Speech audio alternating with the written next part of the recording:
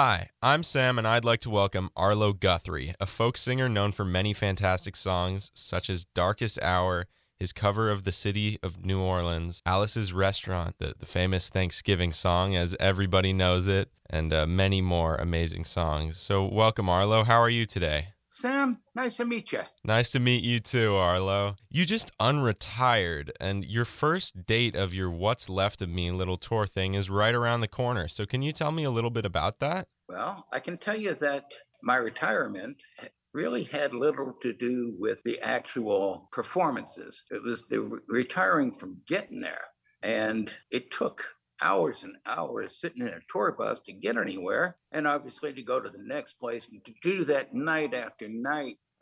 Week after week, month after month, got to be a little too much for an older guy. So the days of doing one gig after the next every night for 30 nights was beginning to wear a little thin. So I retired from that part of it. And of course, because of the pandemic, everybody was retired. So I took that opportunity to retire from traveling around because there was nowhere to go. And as the pandemic receded and began to end, I thought it would be time to resume getting back on stage. So my fabulous wife, here you can't see who's off camera, and I put together a return to the stage that wouldn't be as demanding. It certainly wouldn't require flights and rent-a-cars and hotels and all the stuff that you normally need, or band and crew that came up to about, I don't know, 15, 16 people at times. Yeah, that sounds like an exhausting way to live, just going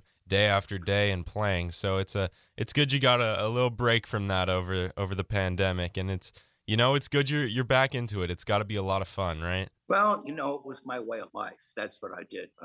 Everybody's got their own thing, of course, but for me, I always made my living on the road, entertaining, as people around the world, and I had a lot of fun doing it, even though it began to wear on me.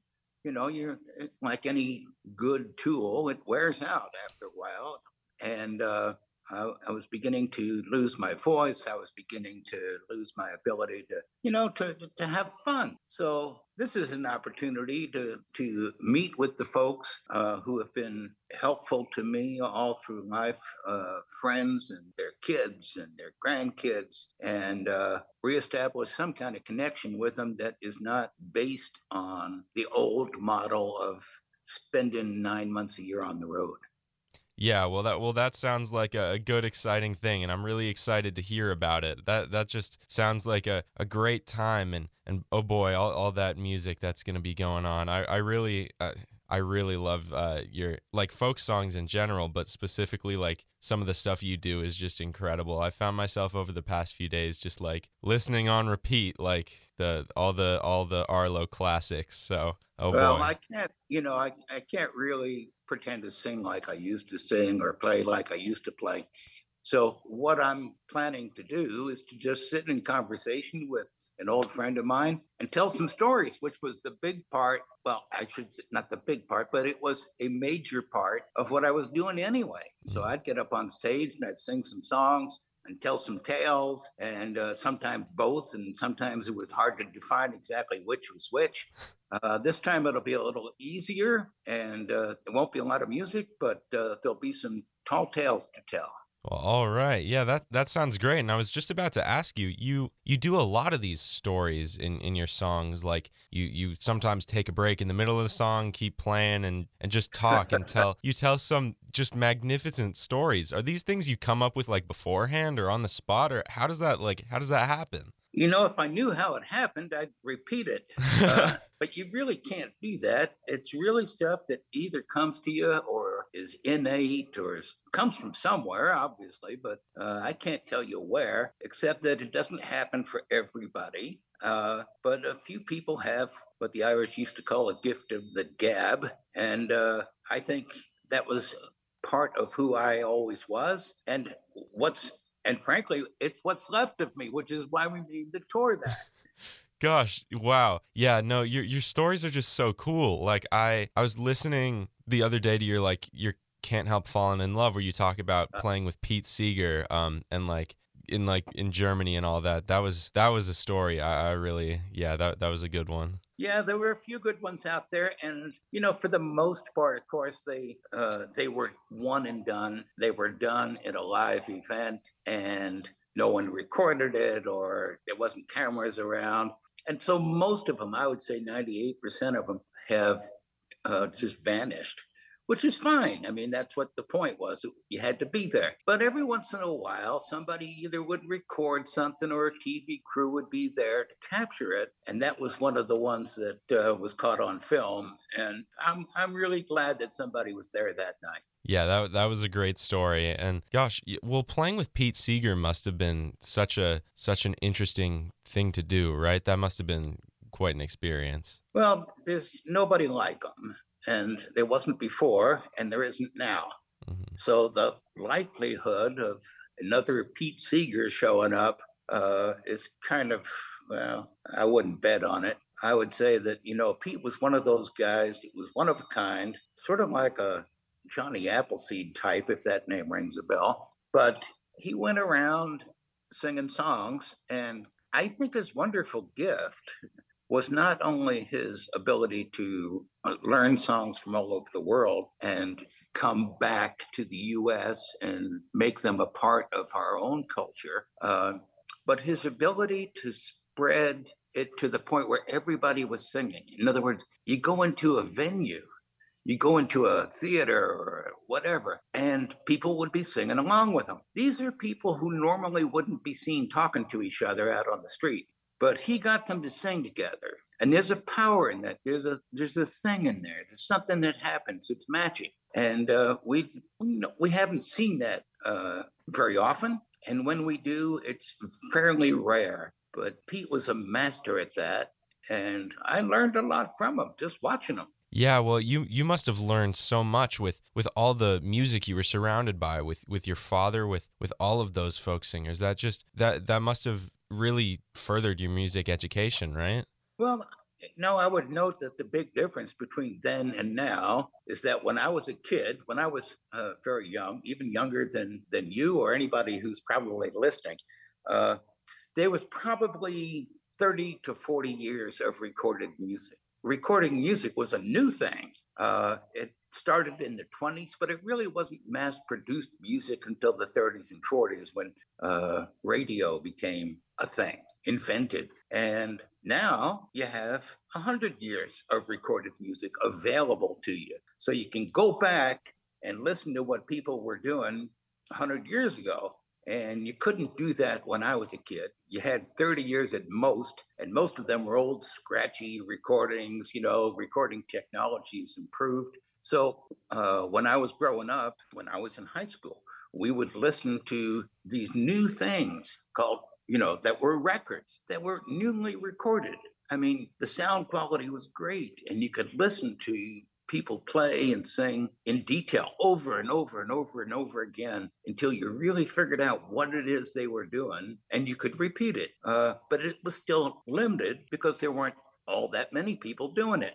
Nowadays, anybody can do it in their own home. You can make recordings of stuff and put it out there on YouTube or something like that. And there's an infinite amount of people who can learn from you or who you can learn from. I think that's a great thing. Yeah, that's well, I mean, I'm lucky enough. I can just like look up, chords for whatever the song may be, and I can just play that, right? That must have been so different back when you were learning. You must have had to like figure it out, like, oh, nope, that's not right. That's right. We had to listen, and we had to figure out what it was those guys were doing. And one of the things I discovered was that when I was quite young, my father's record collection was 78s. They went around 78 times a minute, so they called them 78s. And you got about 2.5 minutes on a recording, but you could listen to them. And then they came out with regular albums that were 33 and a third. And you could put a half hour of stuff on one side. And if you had the right kind of record player, you could play those 78s back at 33 and a third, which in music means that it's in the same key. and it's the same, it's just an octave lower and somewhat slower. So all of a sudden, all these great ragtime guys and guitar pickers, I could slow down and figure out what they were doing. I don't know if you can do that digitally. I guess you can, but you got to be smarter than me. And but it was a great revelation when I was a kid growing up, because you could actually slow stuff down to the point of where it wasn't so. I mean, if you look at a guy playing a banjo, you don't know which notes he's playing. He's playing so fast. You can't tell what's going by. All you can do is listen to it. But all of a sudden, if you could slow it down and see what he's doing and learn from it and try to replicate it yourself, you'd know how to play the banjo too, or any instrument. Well, that was new to me when I was a kid, and maybe it's routine these days. I don't know, but it was fun. Yeah, no, that sounds like a blast. Just going in, trial and error, figuring it out, and once you did figure it out, you were probably like, "Hey, look at me! Look at what I can do!" Right? Like that, a little Yeah. bragging moment. Well, back in the day when I was in high school, I was a good picker. I could, because I had studied, not studied like books, and not, we didn't have internet and stuff like that. I listened to records and I figured out what those guys were doing one way or the other and could repeat it. Not only that, I could teach my friends how to play. And so we'd sit around in groups and, we'd show each other stuff. And pretty soon we were doing shows. And I don't know, it sort of morphed into the life I had for the last 50 years. Wow. Well, you did your first show when you were like 13, right? That must have been. Yeah, I was a kid. I was scared as hell. I mean, it was awful. I Really? vowed I would never do it again. And when I walked off the stage and went back into the dressing room, I said, "Arlo, you are never doing that again." And of course, I did it for the rest of my life. Yeah, well, I guess you have to have that one bad show to start you out, and then you're Well, it scare you enough to make an impression. So, I mean, most moments of your life sort of just go by, and it's hard to remember what you did last week, let alone when you were 13. But some stuff, whether it's a wonderful moment or a terrible moment or whatever it is, some stuff stays with you. It gets imprinted, and that moment in time, I will never forget. yeah, that seems like an unforgettable moment. It really started you off into, I guess, a lifelong career. And gosh, am I glad you did it, right? Now I can Well, I now. mean, I didn't do it from then on. Of course, I was 13, so I started going to high school. I got through high school years, so there was a lag in Hmm. there. But at least somewhere in my history, I had had this opportunity to be playing live in front of an audience. And for most people, that would scare the hell out of them. I mean, just standing up there, just trying to think of something to say, and let alone doing anything. And so it made an impression on me. So that when I went to college, I remember I was sitting there studying. I went to school to study forestry, but I had to take other courses, and music was one of them. And so I'm sitting there with a teacher that's never played professionally in his life. And he's telling me what to do. And I thought, wait a minute, I already made somewhat of it. Wasn't a big living, but at least on the street, when you're out there playing with people putting money in your jar or your hat or something like that, you can say that you're a professional. And I made the best use of that I could, and eventually I just had to drop out of college. Yeah, I mean, I can't imagine you being in like a music class. Yeah, you probably could have taught it by then, right? You knew a pretty decent amount about music, like with your upbringing and such. Well, not only was I well versed in traditional folk music, but my mother, who was a Martha Graham dancer, I don't know if that name rings a bell, but she was trained in the classics. So as kids, we would sit in the car driving down the road. She'd have the radio on, and she'd say, "Okay, what composer is that?" And for extra points, what era is it? And who's the musical director? Who's the conductor? Oh, we had to know all this stuff. So when I was in high school, I got to not only play but teach, and not because I knew a lot, but I knew more than most people, and that was enough to become a teacher. And so I would teach theory, and I would teach guitar playing and stuff like that. But I was well trained not only in the oral tradition of hearing something and being able to play it, but in the tradition of writing it down and reading it. So I had to read music when I was a kid. It was awful, but it came in handy later on. Yeah, no, I feel for you here. I play viola and guitar, and I gotta say, playing just like the chords is so much easier than looking at the sheet music. It's the worst thing ever. Well, it's the same. It's the same discipline, though. You still have to get your fingers in the right place. That's You true. still have to make the sound sing as opposed to being played. You still have to do all of those things, and all of that happens just by doing it over and over and over again. There's passages in classical music that are just as difficult as the finest pickers out there, and God bless the guys who spend the time with the discipline that is theirs, and because you can tell the difference between their plan and somebody who hasn't put the time in. Yeah, well, practice will do that to you, right? It furthers your learning or whatever. I don't know. I try to do it when I can, but you know, Yeah, it's hard. My dad gave me my first guitar when I was like 5 years old. And he looked at me and said, it's going to take you 10 years to figure this out. And I just looked at him. I didn't say it, but I looked at him like, you're out of your freaking mind. I'm going to figure this out in 3 weeks. And of course, 3 weeks later, I thought I had it done. But 10 years later, I realized my dad was right. It took 10 years to actually do it right.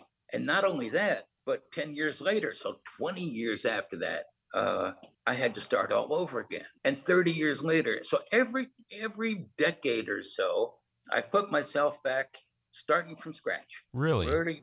How do you put your fingers there? How do you make the notes sing? How do you do this and that? How do you, without flubbing it or goofing it off, something like that. And I think every really good artist does that. Really, I didn't realize that was a thing you do. That's really interesting. Yeah. So you just kind of like relearned the works of the instrument. You learn it, and you try to forget you try to forget the bad habits you've learned, Hmm. which is really difficult, especially when it comes to doing something complicated. You figure out a way to do it, and it may not be the best way. It may be the easiest at the time, but it's not. It doesn't allow you to grow. It doesn't allow you to continue to learn. And so I have had to unlearn stuff and then start from scratch again and learn it the right way, so that it's like, even just where do you put your fingers on the instrument, right? Whether it's a piano or a viola or a guitar, it doesn't really matter, as long as you're able to sit back and say, yeah, I've been doing it this way, but maybe I could do it that way. Hmm. Yeah, that's a really interesting thought. Like, I guess really changing how you play your instrument, how you do everything with your instrument. I guess your dad really Well, was right then. Yeah. yeah, it's not only with instruments, it's life in general. I mean, you learn from your mistakes, and you learn how to overcome bad habits, and you learn better ones, so that you can continue to go with as least hassle as possible. Yeah, yeah, wow. That's really interesting. I guess. I mean, it's definitely right. You wanna out with the bad, in with the good, I guess, in some Well, ways. the thing that makes good good is that you can extend it, Hmm. and it extends into other parts of your life, and it extends into your family and your relationship and your job and your school or whatever it is. If you start out with bad habits, no problem, as long as you can correct them later on Yeah. and make the best use of it. I wouldn't put somebody off by saying don't do anything, because then you end up like a sludge. So what you want to do is do things the way that they feel right to you at the time, and then go back and consider it and look at it and say, maybe I can do this a little bit better. Yeah, yeah. Well, I guess improvement is pretty important for your life and your playing and all of that stuff. And It makes a difference. People can tell the difference between, I mean, if at least I can, if I'm sitting in front of an audience and they're talking to each other about, what do we do afterwards, or where are we going for dinner later, I know that I'm not doing my job. I'm not doing it as well as if they are, their attention is rapt. Their focus is on what we're doing at the moment. So there's degrees to which you're good. Anybody can walk out on stage. Well, maybe not anybody, but uh, even that takes some guts. But you have to be willing to screw it up in order to later say, I screwed that up. I wonder if I can make it better. And little by little, you do. And if it takes a lifetime of doing, I mean, there's a reason Yo Yo Ma is still playing music and still attracting theaters full of people around the world.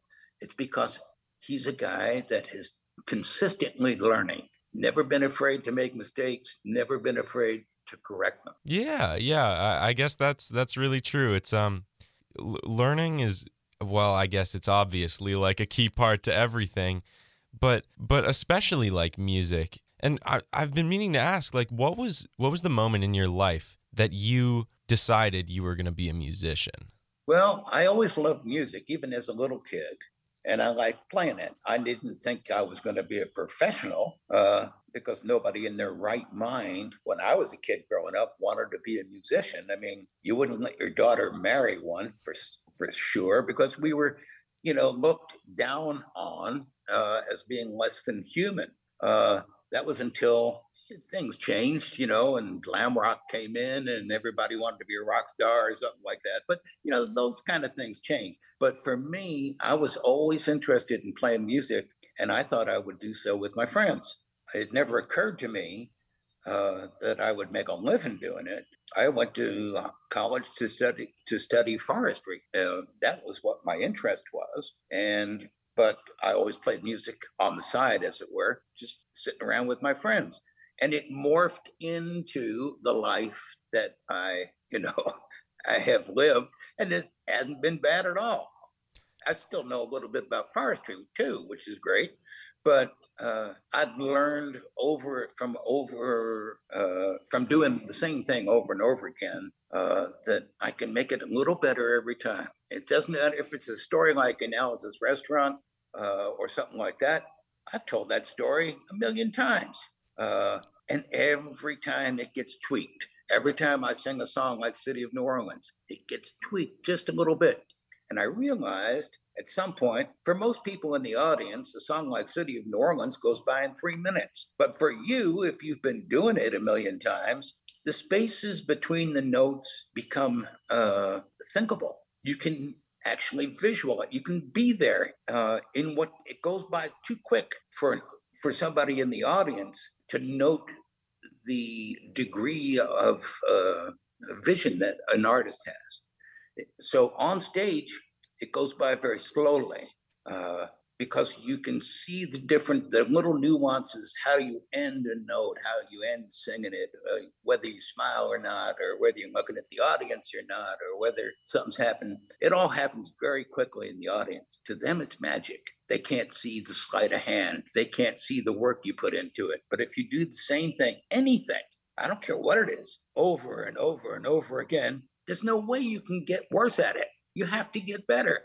Yeah. And so I would advise somebody to keep doing whatever it is you're doing. Yeah, well, does that get repetitive at all? It certainly seems like it must, like, I guess if you've played that song, what, millions of times, you said, that must be. Sure. I mean, there's a chance that, I remember one night I was singing City of New Orleans somewhere, and in the middle of the song, I thought to myself, I wonder what's for dinner.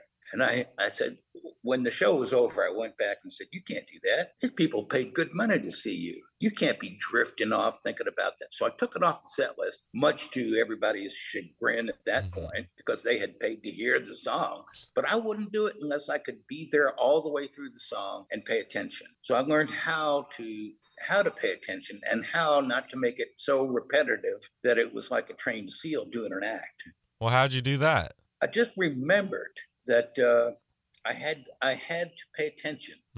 I couldn't drift away. I couldn't just follow my instinct or my hunger. And it reminded me of the story. I can't remember the guy's name, but there was a great musical director, conductor, that used to conduct at Carnegie Hall in New York. And he was known for being brutal with orchestra members. And somebody once asked him, how come? Why are you so hard on the orchestra? And he said, because for some people, this will be the first time they hear this piece. And for some people, it'll be the last time. And it better be right. Hmm.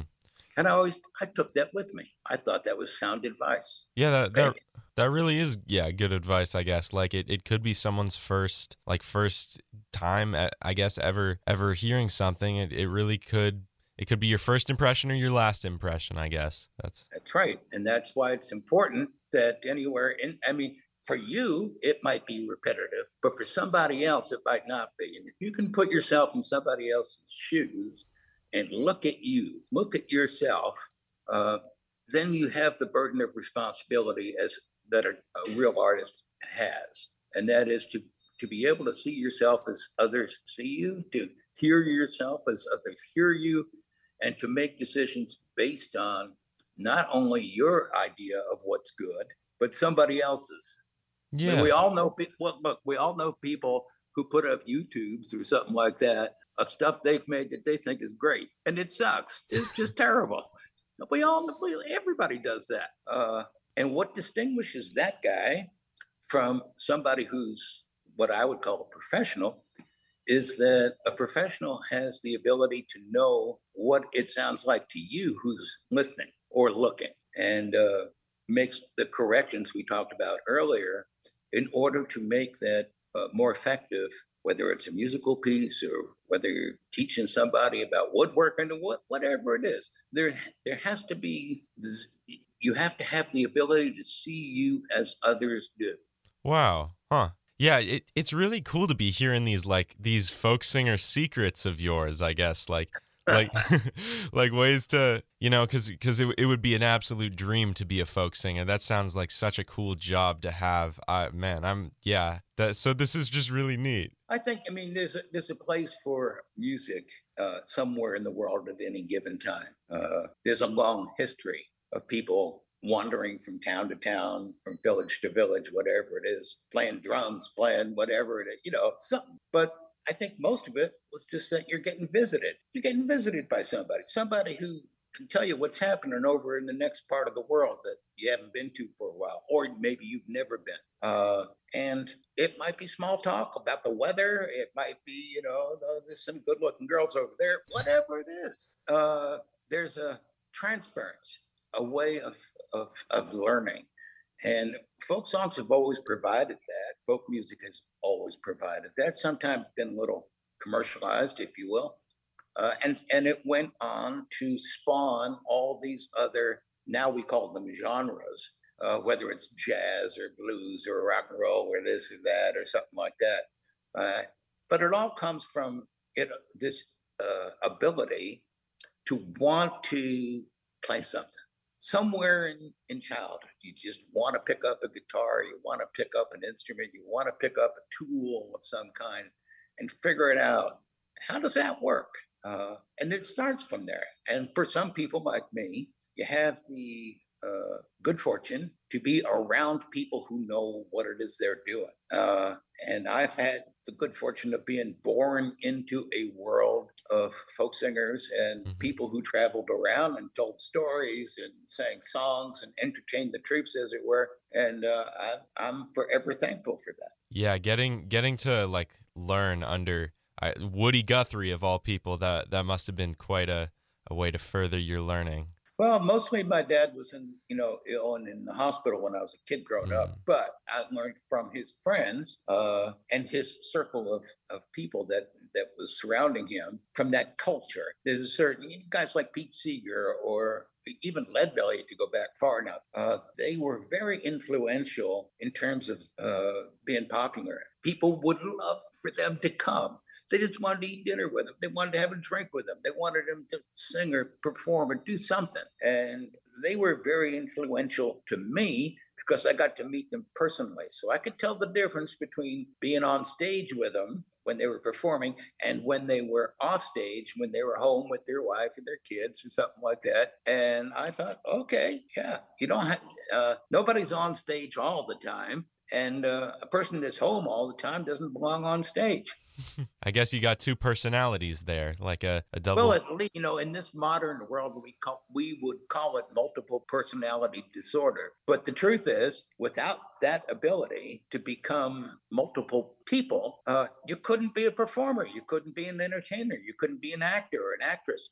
You have to You have to be able to live in some kind of fantasy world in order to accomplish this. And if you're really good, it's no longer fantasy. It's reality for not only you, but you've made something real to others that maybe wasn't real to begin with, but it certainly is now. And we all look back on like the Star Wars movie or something like that, or the series or whatever it is. It's believable. We allow ourselves to fantasize and believe stuff, and all the more so with real people as opposed to sitting in a movie theater with popcorn. Yeah, I mean, I guess having that second personality, second way of people like interpreting you, I guess that really does, even on your worst days, like personally, you still gotta make people happy by playing to them. I remember doing a show at Carnegie Hall in New York with my family. So all of my kids and grandkids. And I remember a couple of the little ones that were probably 3 or 4 or 5 years old were backstage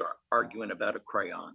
And I just took them aside and I said, you know what? This is fine for backstage. But once you walk out on stage, this argument goes away. You can't be arguing about a crayon in front of a couple of thousand people. They didn't pay to see that. And so they learned at a very young age that you have to put aside the fact that your dog died, your car won't start, your wife left, or whatever your problem is. And you have to forget about all of that and focus in on what's right in front of you, right? Be there now, as it were. And I think that's a great discipline for anybody to know. Yeah. That sounds like a really hard thing to do, especially if it's one of those worst things that's going on with you. You really just gotta put all that aside and be professional about it, I guess. Well, we have to do that it's a great discipline in politics. It's a great discipline in religion. It's a great discipline with all the debates that are going on right now. It's really good to be able to put aside everything and look somebody in the eye and be there with them. Not as opposed to them, not as for them, but just be there at the same time. And magical things happen when you're able to master the art of putting things aside. It's just a benefit for everybody. Yeah, I guess if you can like use that as a way to not be scared of the audience in front of you. Like I know you played Woodstock and you had like however many thousands of people and you were young then too. That must have been just utterly terrifying. Oh, it was, of course. I mean, the fact that there's 500,000 people watching you, and it was scary. I mean, it was raining. It was every kind of disaster that could have gone. Everything that went wrong, everything that could have went wrong, went wrong. Nevertheless, the spirit of the people themselves overcame all of the stuff. They all put everything aside and they all decided to enjoy themselves. And probably that's why we're still talking about it. Yeah. Hey, I mean, it turned out to be a great festival, right? And it had some great music, including yourself. And Arlo, thank you just so much for talking to me today. This has been such an amazing experience to hear all of your folk music, like stuff. Nice to chat with you too. All right. Okay, buddy. Take it easy. You too. All right. I'm Sam, and I hope you enjoyed that interview with Arlo Guthrie, the folk singer you might know from Darkest Hour, his cover of The City of New Orleans, and many more incredible songs. If you enjoyed that interview, make sure to check out my back pages on Spotify, Apple Podcasts, and any other podcasting platform to listen to many great interviews just like this one.